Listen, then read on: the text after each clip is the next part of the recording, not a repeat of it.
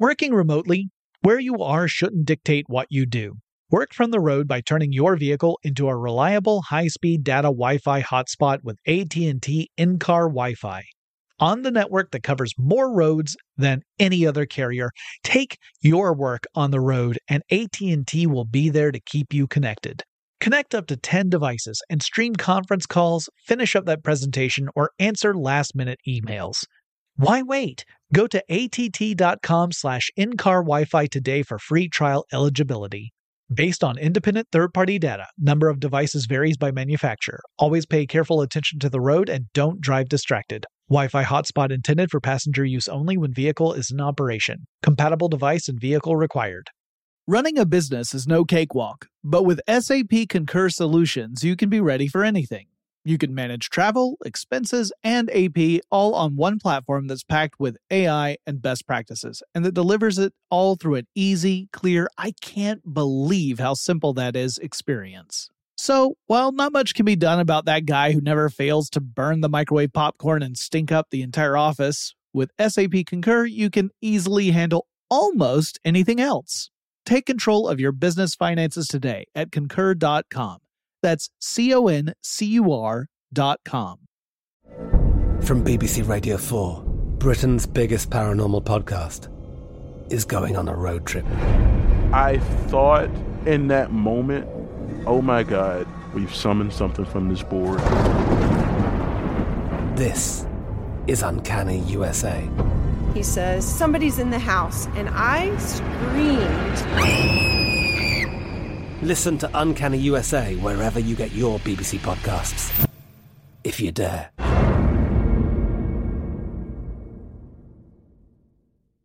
When you think about the future, what kind of technology do you envision?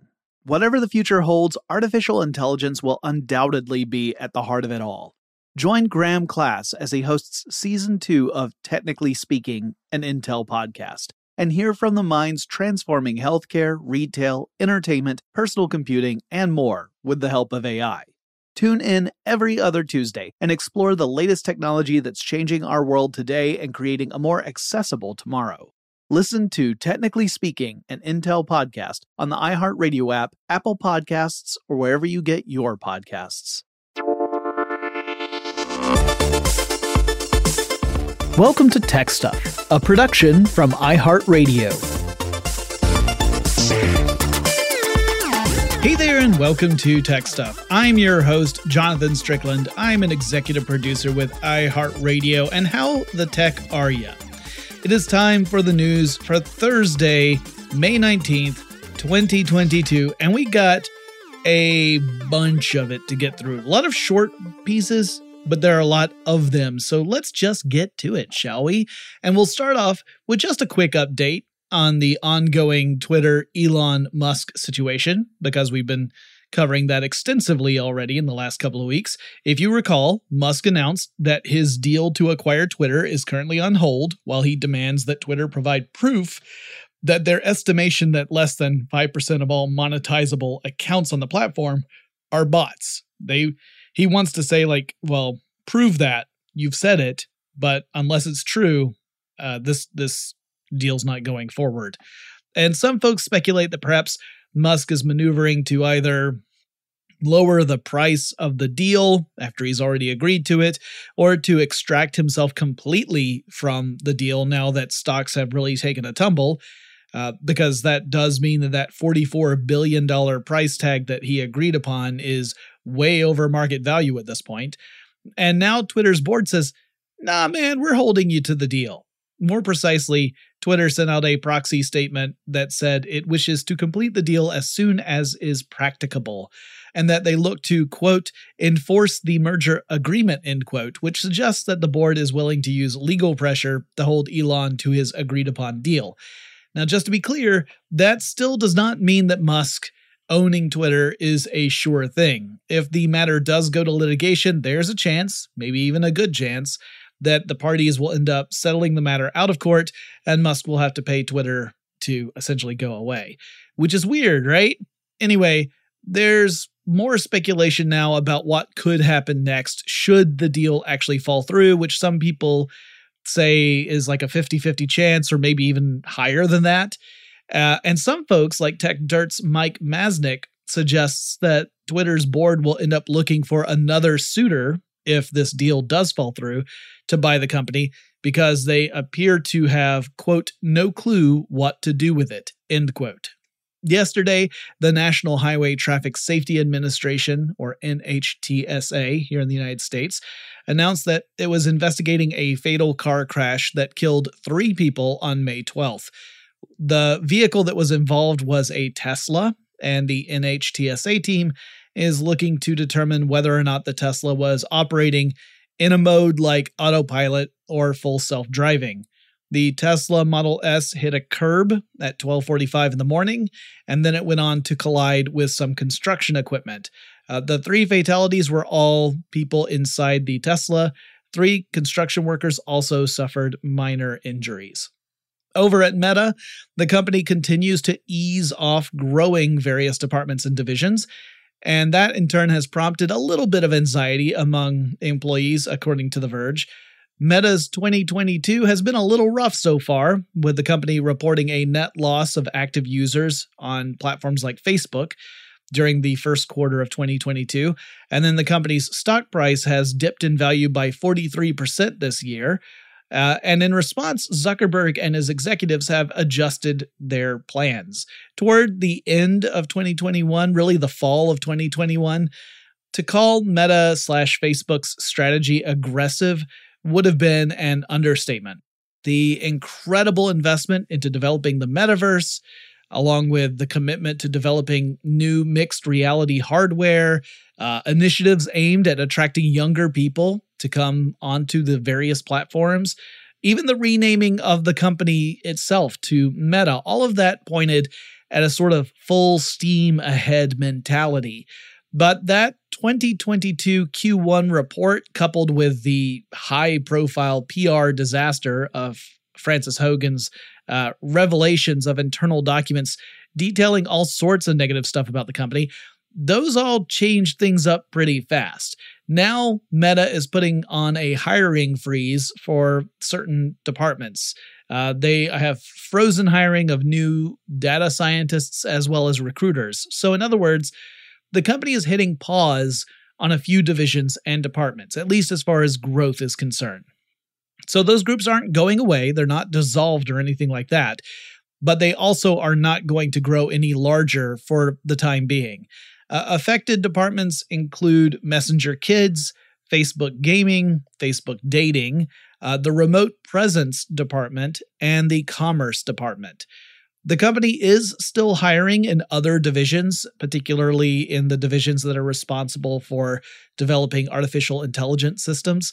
And this kind of couples up with an earlier report we talked about that revealed the company is also shelving a few projects in the Reality Labs division, which is the part of the company that creates mixed reality hardware. We've been told that some of those projects are going to be at least postponed, if not canceled. However, I have not yet seen any clarification on which of those projects are going to be affected. Zuckerberg attempted to reassure employees by communicating that Meta is still in a very strong position, and it would be weird to say otherwise. I mean, any company that has a couple of billion users is in a pretty strong position. It's not like they're on the brink, as we used to say on the other show I hosted for a while, Business on the Brink. But he also said that while he can't make any promises that there aren't going to be layoffs at some point, there are no current plans to go that route. So he said essentially, like, we aren't planning on firing anyone, but if we do have other unforeseen events have a negative impact on the company, we may have to revisit that in the future. In other words, you can never say for sure what's going to happen, but there are no plans as of now to lay anyone off. Meta also released its May 2022 quarterly report, in which it revealed stats about its attempts to moderate content on its various platforms. I'll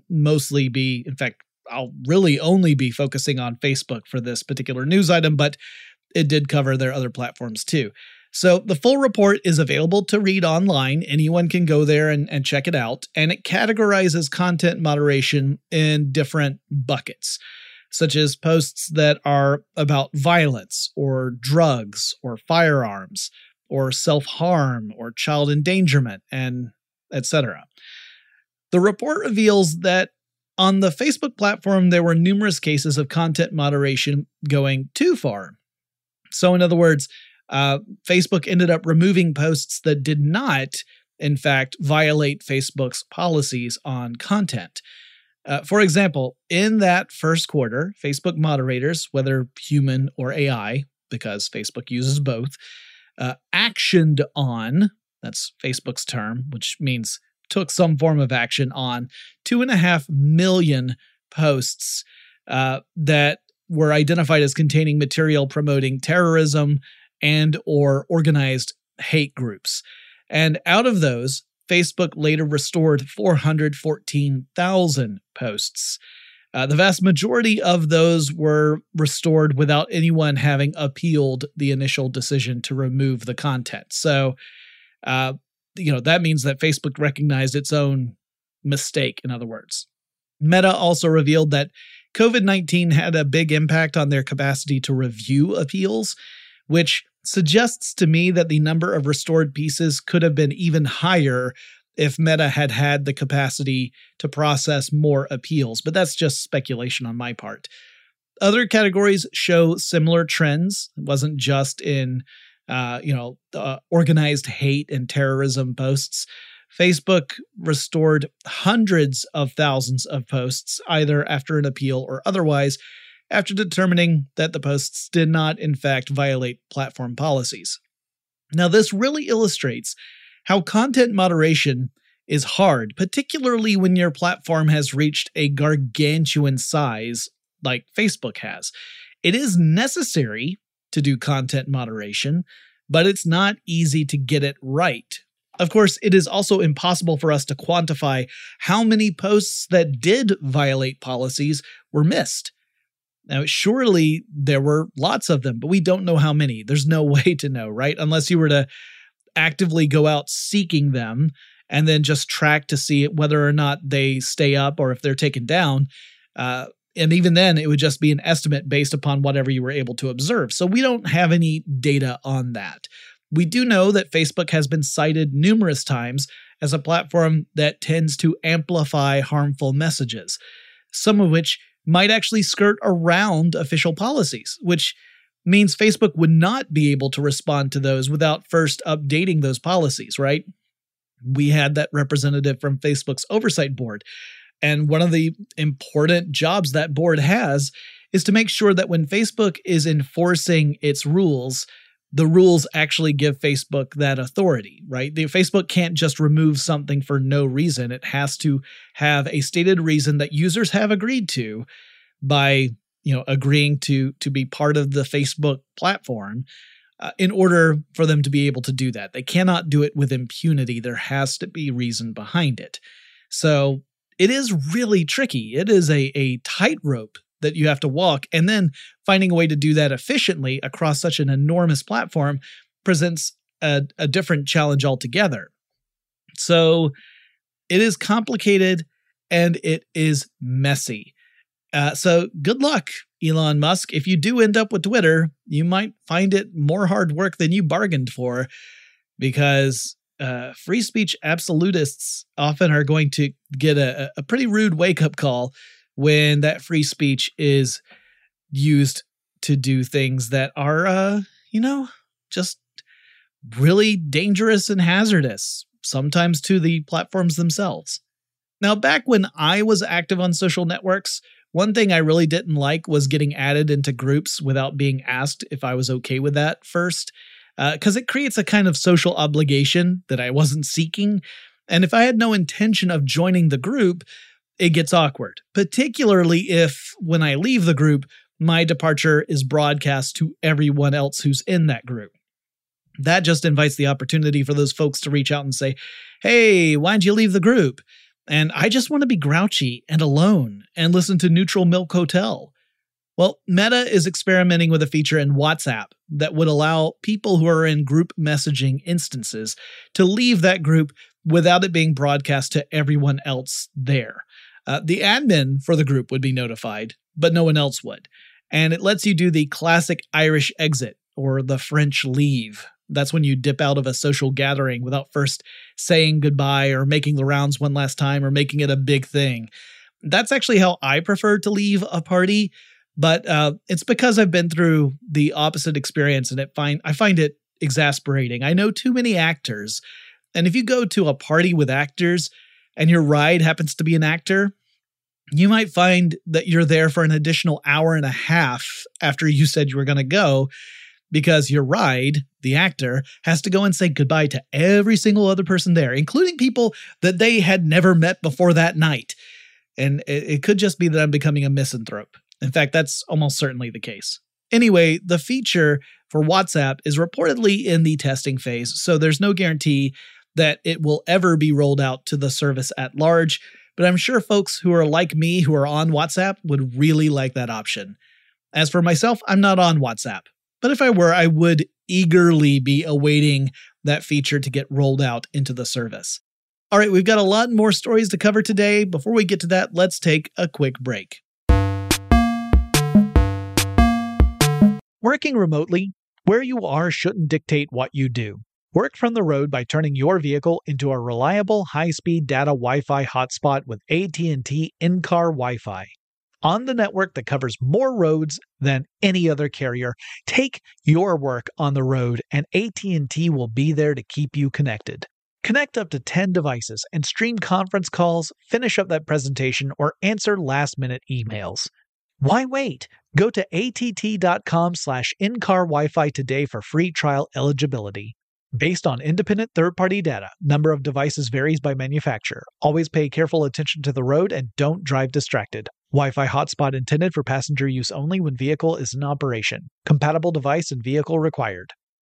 Running a business is no cakewalk. There is a ton to keep track of. Employees to keep happy, spending to control, travel to plan, and on top of it all, nobody knows exactly what the future holds.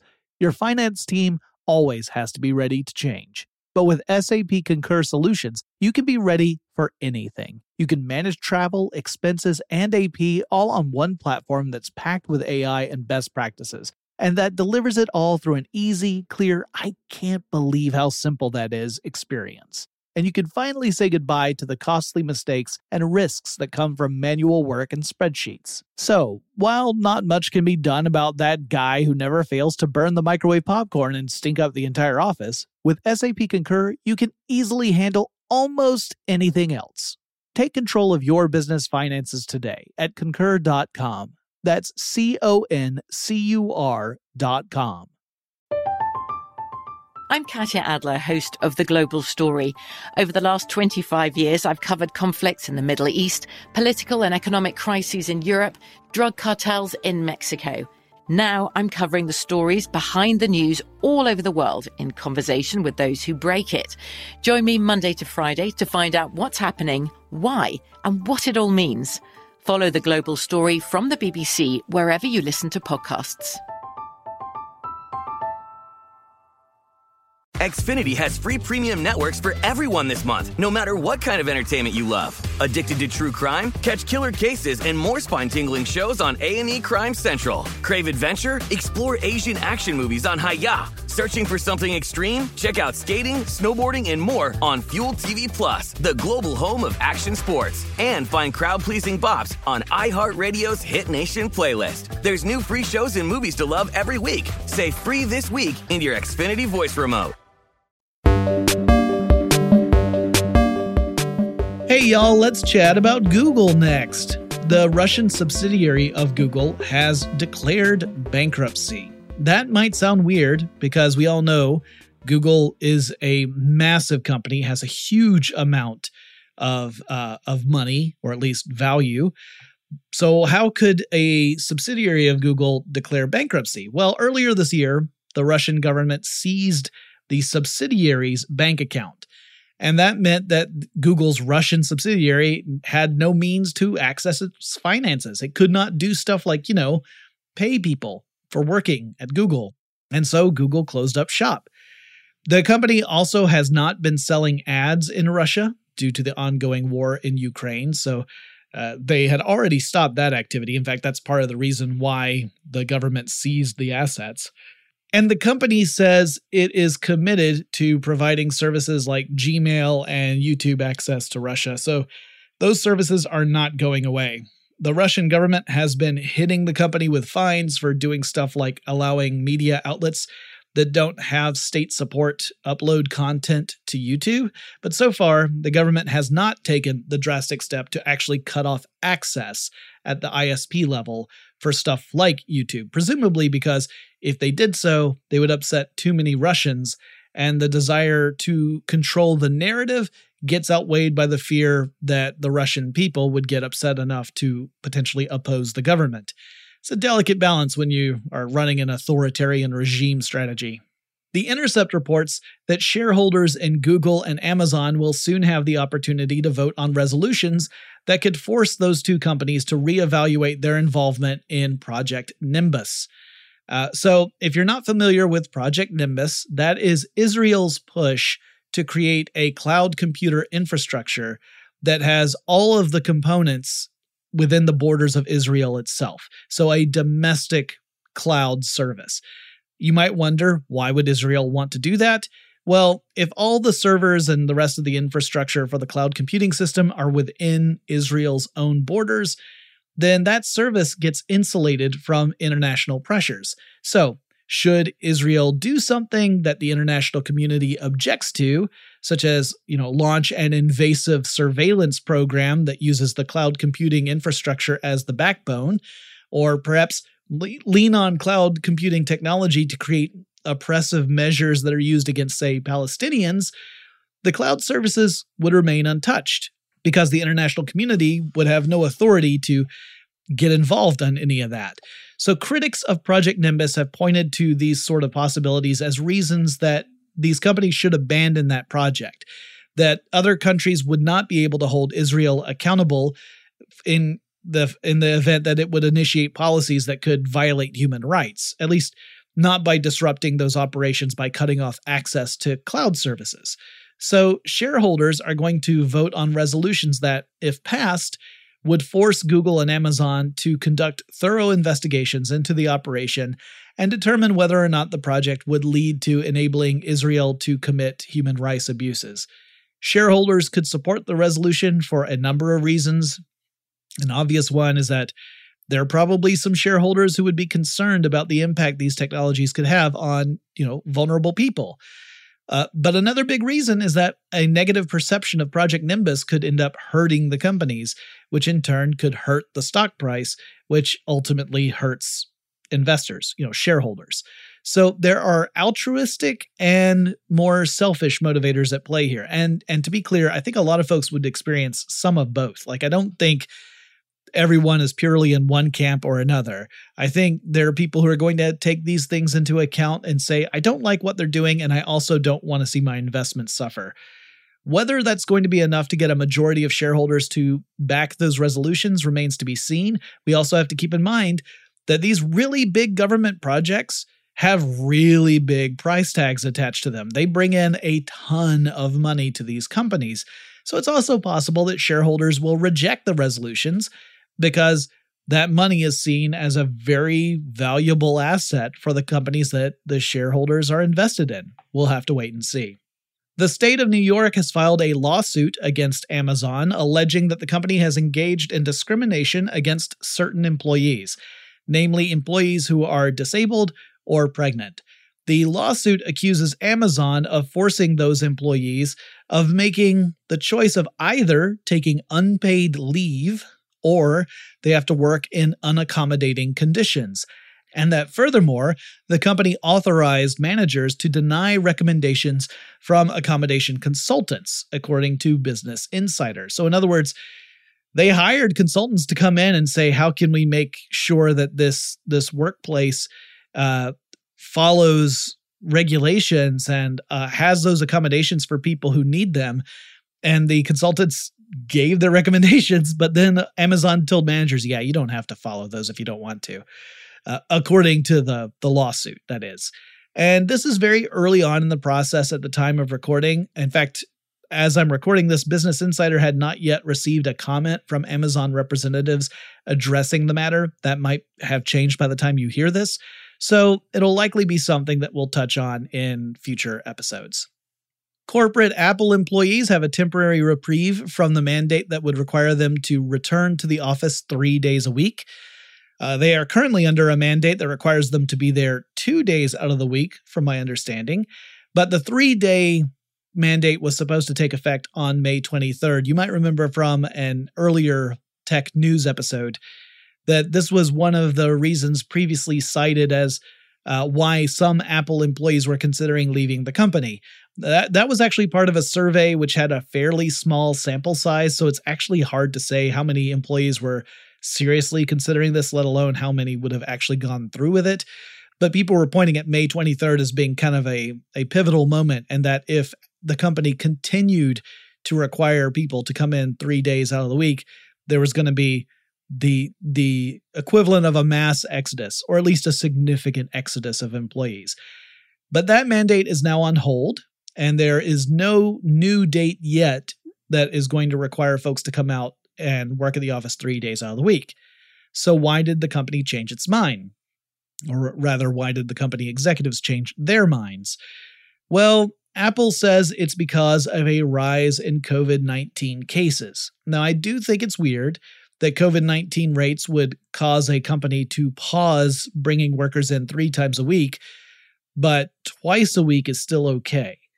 Now, you could argue there's potential for less overlap if people are coming in 2 days out of the week, because maybe one person comes in Monday, Tuesday, and someone else comes in Wednesday, Thursday, or Thursday, Friday. So those 2 people are never going to interact, right? And thus that limitation cuts down on the possibility of COVID spreading in those specific cases, I guess. But you would really think that if COVID were truly the motivating factor to hold off on bringing people in 3 days out of the week, you might go back to a remote work strategy entirely, at least until the COVID-19 rates go down again. But, maybe I'm just being unreasonable here. Anyway, one person who did leave Apple, reportedly at least in part because of the company's policy on remote work, was Ian Goodfellow. And formerly, he served as the director of machine learning at Apple. Goodfellow is now set to join Alphabet, Google's parent company. So this is a high-profile example of someone leaving one company, and at least part of the reason for leaving it was due to the demand to return to the office at least 3 days out of the week. Yikes.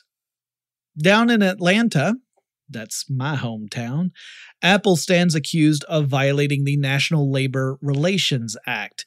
Employees claim that Apple forced them to attend meetings meant to discourage unionization. Now, historically, in the United States, the National Labor Relations Board has accepted that captive audience meetings, those are meetings where employers can force employees to go to the meeting and listen to anti-union messaging. The NLRB has previously said that does not actually violate the law. However, the NLRB's general counsel, a woman named Jennifer Abruzzo, says that that stance is predicated upon a misinterpretation of an employer's right of free speech, and in fact is in opposition of the intent of the National Labor Relations Act, which is to protect employees' freedom of choice. So she's saying we have to change the policy because it's in violation of what the act is supposed to do. So this is a pretty fluid situation, not just for Apple, but for the interpretation of law.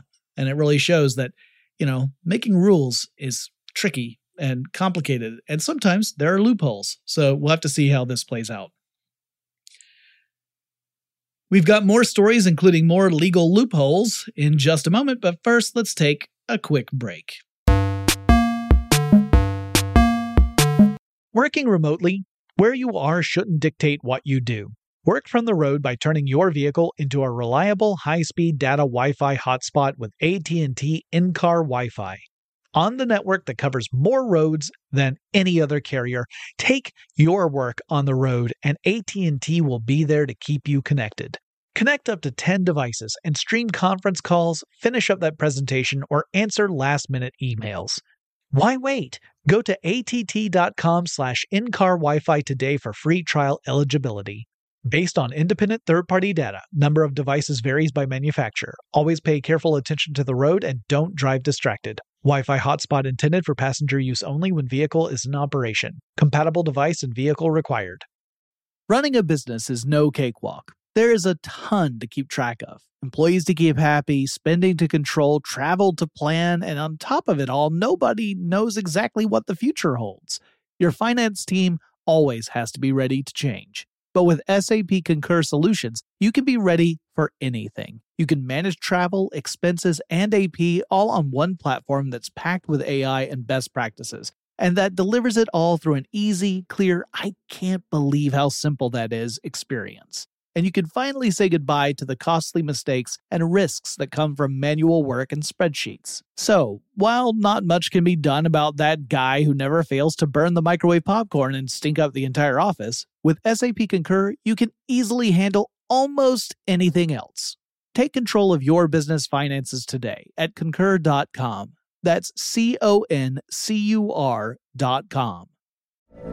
From BBC Radio 4, Britain's biggest paranormal podcast is going on a road trip.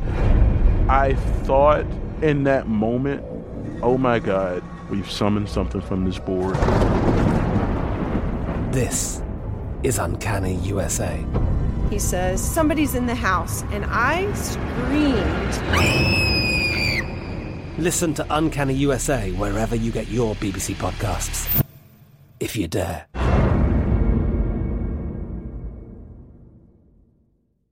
Xfinity has free premium networks for everyone this month, no matter what kind of entertainment you love. Addicted to true crime? Catch killer cases and more spine-tingling shows on A&E Crime Central. Crave adventure? Explore Asian action movies on Hi-YAH. Searching for something extreme? Check out skating, snowboarding, and more on Fuel TV Plus, the global home of action sports. And find crowd-pleasing bops on iHeartRadio's Hit Nation playlist. There's new free shows and movies to love every week. Say free this week in your Xfinity voice remote. We're back, and we're not quite done with Apple yet. So a Texas judge has denied Apple the company's request to relitigate a matter that currently has the company on the hook to pay a $300 million fee to another company called Optus. All right, so all of this stems from a patent dispute. Back in 2019, Optus sued Apple and accused Apple of making illegal use of patented technologies that Optus held, and that the company thus infringed upon 5 patents relating to 4G LTE technology. In other words, cellular tech of the 4G era of wireless communications. So that matter went to trial, and a jury found Apple guilty of those charges and ultimately decided that Apple should have to pay Optus $500 million. Billion with a B. That is a lot of money. However, a court then subsequently overturned that verdict because the jury had not yet heard evidence that suggested Optus failed to provide a licensing option that was fair, reasonable, and non-discriminatory, or FRAND, F-R-A-N-D, which meant Apple possibly didn't have a valid option to follow, at least one that wasn't predatory, and that should factor into the jury's decision regarding Apple's punishment. So the overturning wasn't saying that Apple was innocent of the crime, but rather the punishment did not necessarily fit the crime because of other circumstances. So in a subsequent court trial, which again was only meant to arrive at a new figure for damages, the judge denied Apple the ability to fully relitigate the whole thing. The new jury adjusted the damages down to just a paltry $300 million. And yes, I'm being sarcastic. Apple sought out an option to get a new trial, to throw that out and to retry the matter. And that's where this Texas judge said, yeah, no dice. Apple can still appeal this to a higher court, which I imagine is what is going to happen next, and these trials get pretty tricky. Now, on the one hand, patent infringement is a real problem. We have seen massive lawsuits in technology over the matter. Apple and Samsung had a long history of hitting each other with patent infringement lawsuits. On another hand, cause in this case I actually have more than two hands, there are some companies that hoard patents expressly for the purpose of extorting other companies. And we call those organizations patent trolls. They're known for holding on to patents, but otherwise they don't do a dang thing. So in other words, they don't make anything and they're not actively using the intellectual property that has been patented. They just exist to deny other companies the option of using that design, unless those other companies either cough up a huge amount of money in licensing fees, or sometimes they don't even give the option of licensing the tech. They're just waiting for someone to violate that patent and then threaten them with a massive lawsuit in an effort to get usually a big settlement out of it. Then on the third hand, which I should probably have someone look at, if Optus wasn't offering fair licensing options, that needs to be addressed. I don't think companies should just use the technical designs and then brave the consequences the way Apple appears to have done. There has to be a better way to ensure fairness in the system. Because if you go with a pure free market approach, what that means is a lot of companies will just not go down certain pathways, and that means that the rest of us never get to benefit from that patented invention until, the patent expires. So it hurts people in the long run. The whole purpose of patents is to protect innovation and to inspire people to innovate, because if their ideas are protected, then they have the incentive to pursue those ideas. If the ideas aren't protected, then people are going to say, well, what's the point in me innovating? Someone else is just going to steal my idea and make money off of it. That's why patents exist. The problem is there are some individuals and companies out there that have turned patents into a war club as opposed to a way to incentivize innovation. All right, enough about that. Let's move on. The Information, as in the news outlet, reports that according to a survey, Netflix is losing more long-term subscribers. Namely, that 13% of people who canceled Netflix services in the first quarter of 2022 were made up of folks who had been Netflix customers for at least 3 years. That is a really bad number for Netflix. It's one thing to have trouble holding on to new users, but it's another when long-term customers are leaving the platform. Now, 13% of all cancellations doesn't sound so huge in the grand scheme of things, but it does mark an increase because at the end of 2021, long-term users made up just 6% of all cancellations. As for what is prompting folks to leave, that's probably a mixture of factors. One is that Netflix has lost access to a ton of content as various studios have launched their own streaming platforms, and then they've migrated their properties off of Netflix once agreements expire, and then they stream them on their own native services. Like, we've seen that with Peacock, for example. Another is that there are just a ton of different streaming options out there, so competition is a lot more fierce than it used to be. And yet another is that Netflix has increased the subscription price a few times over the last couple of years, and that puts Netflix in a more expensive tier than a lot of its competitors. And if something gets expensive enough, then folks who use the service infrequently are more likely to say something like, why the hell are we paying for this? We don't watch no Netflix no more.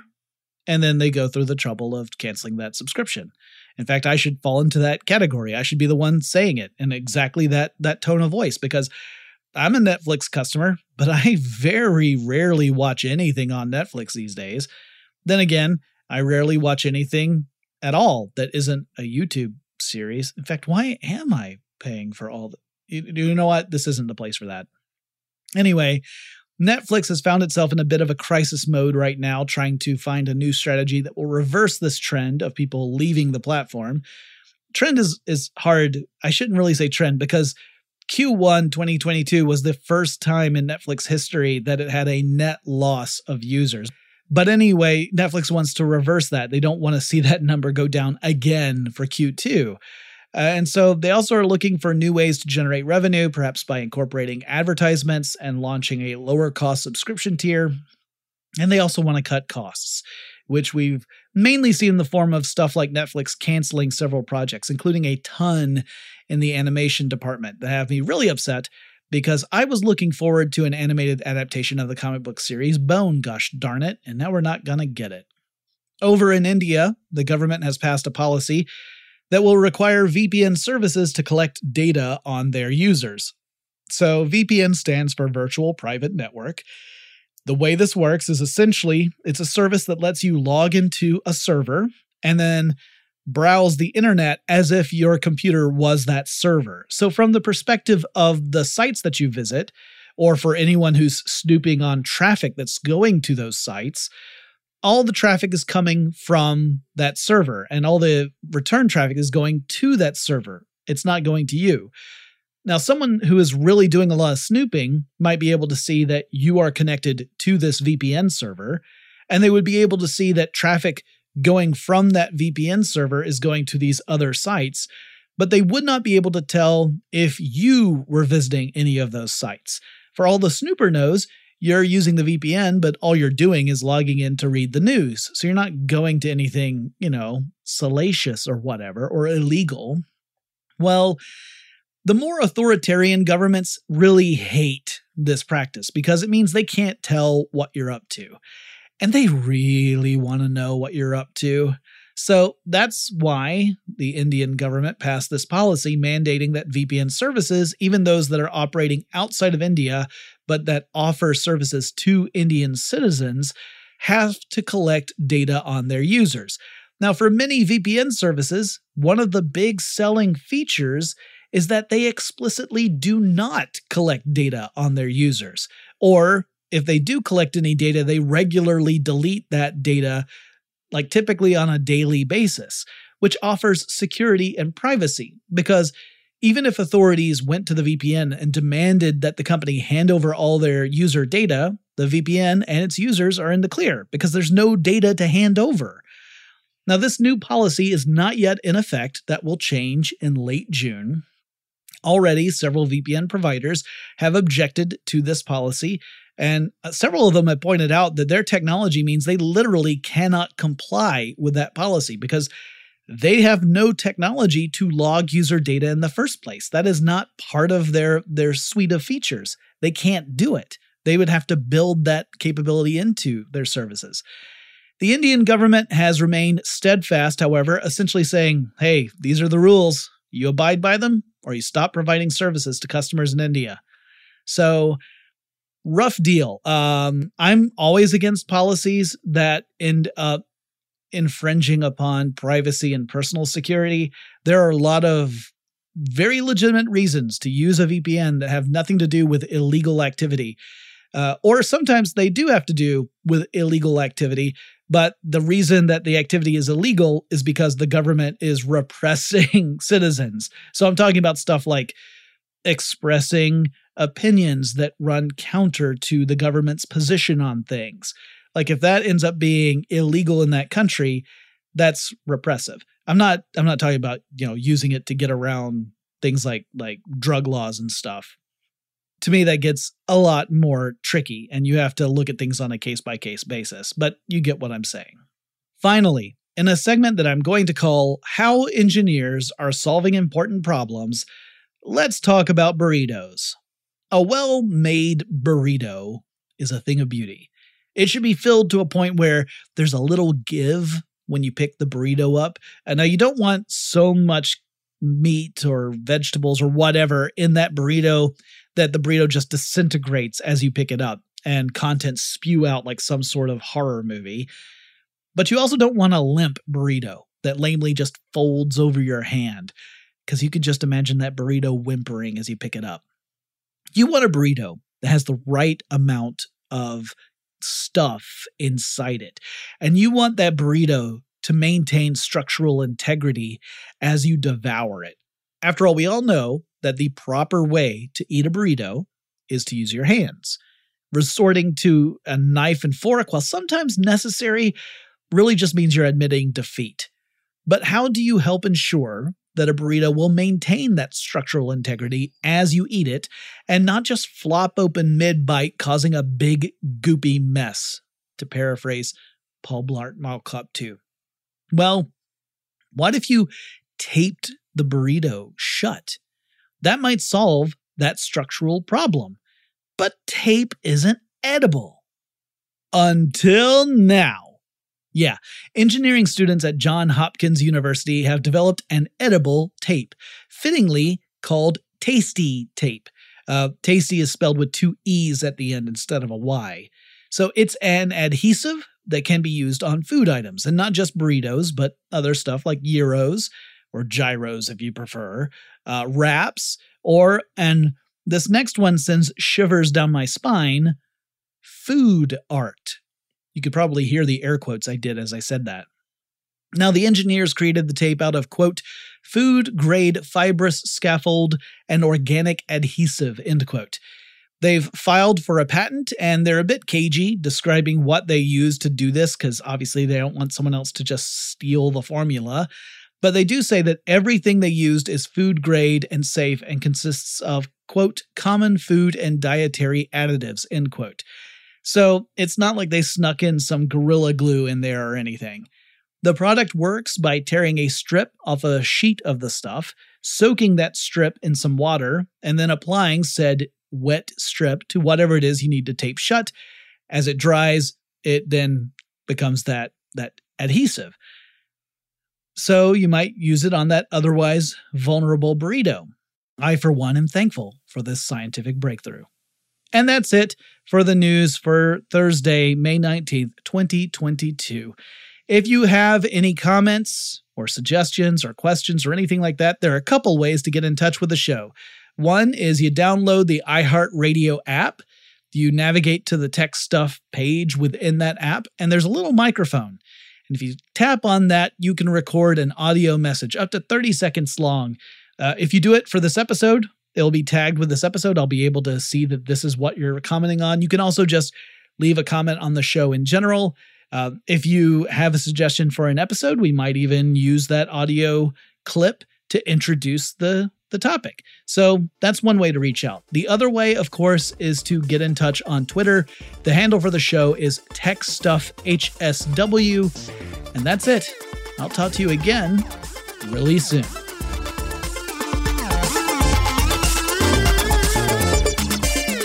Tech Stuff is an iHeartRadio production. For more podcasts from iHeartRadio, visit the iHeartRadio app, Apple Podcasts, or wherever you listen to your favorite shows.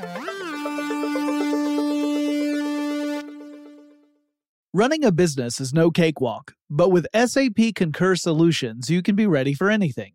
You can manage travel, expenses, and AP all on one platform that's packed with AI and best practices, and that delivers it all through an easy, clear, I can't believe how simple that is experience. So, while not much can be done about that guy who never fails to burn the microwave popcorn and stink up the entire office, with SAP Concur, you can easily handle almost anything else. Take control of your business finances today at Concur.com. That's CONCUR.com. From BBC Radio 4, Britain's biggest paranormal podcast is going on a road trip. I thought in that moment, oh my God, we've summoned something from this board. This is Uncanny USA. He says, somebody's in the house, and I screamed. Listen to Uncanny USA wherever you get your BBC podcasts, if you dare.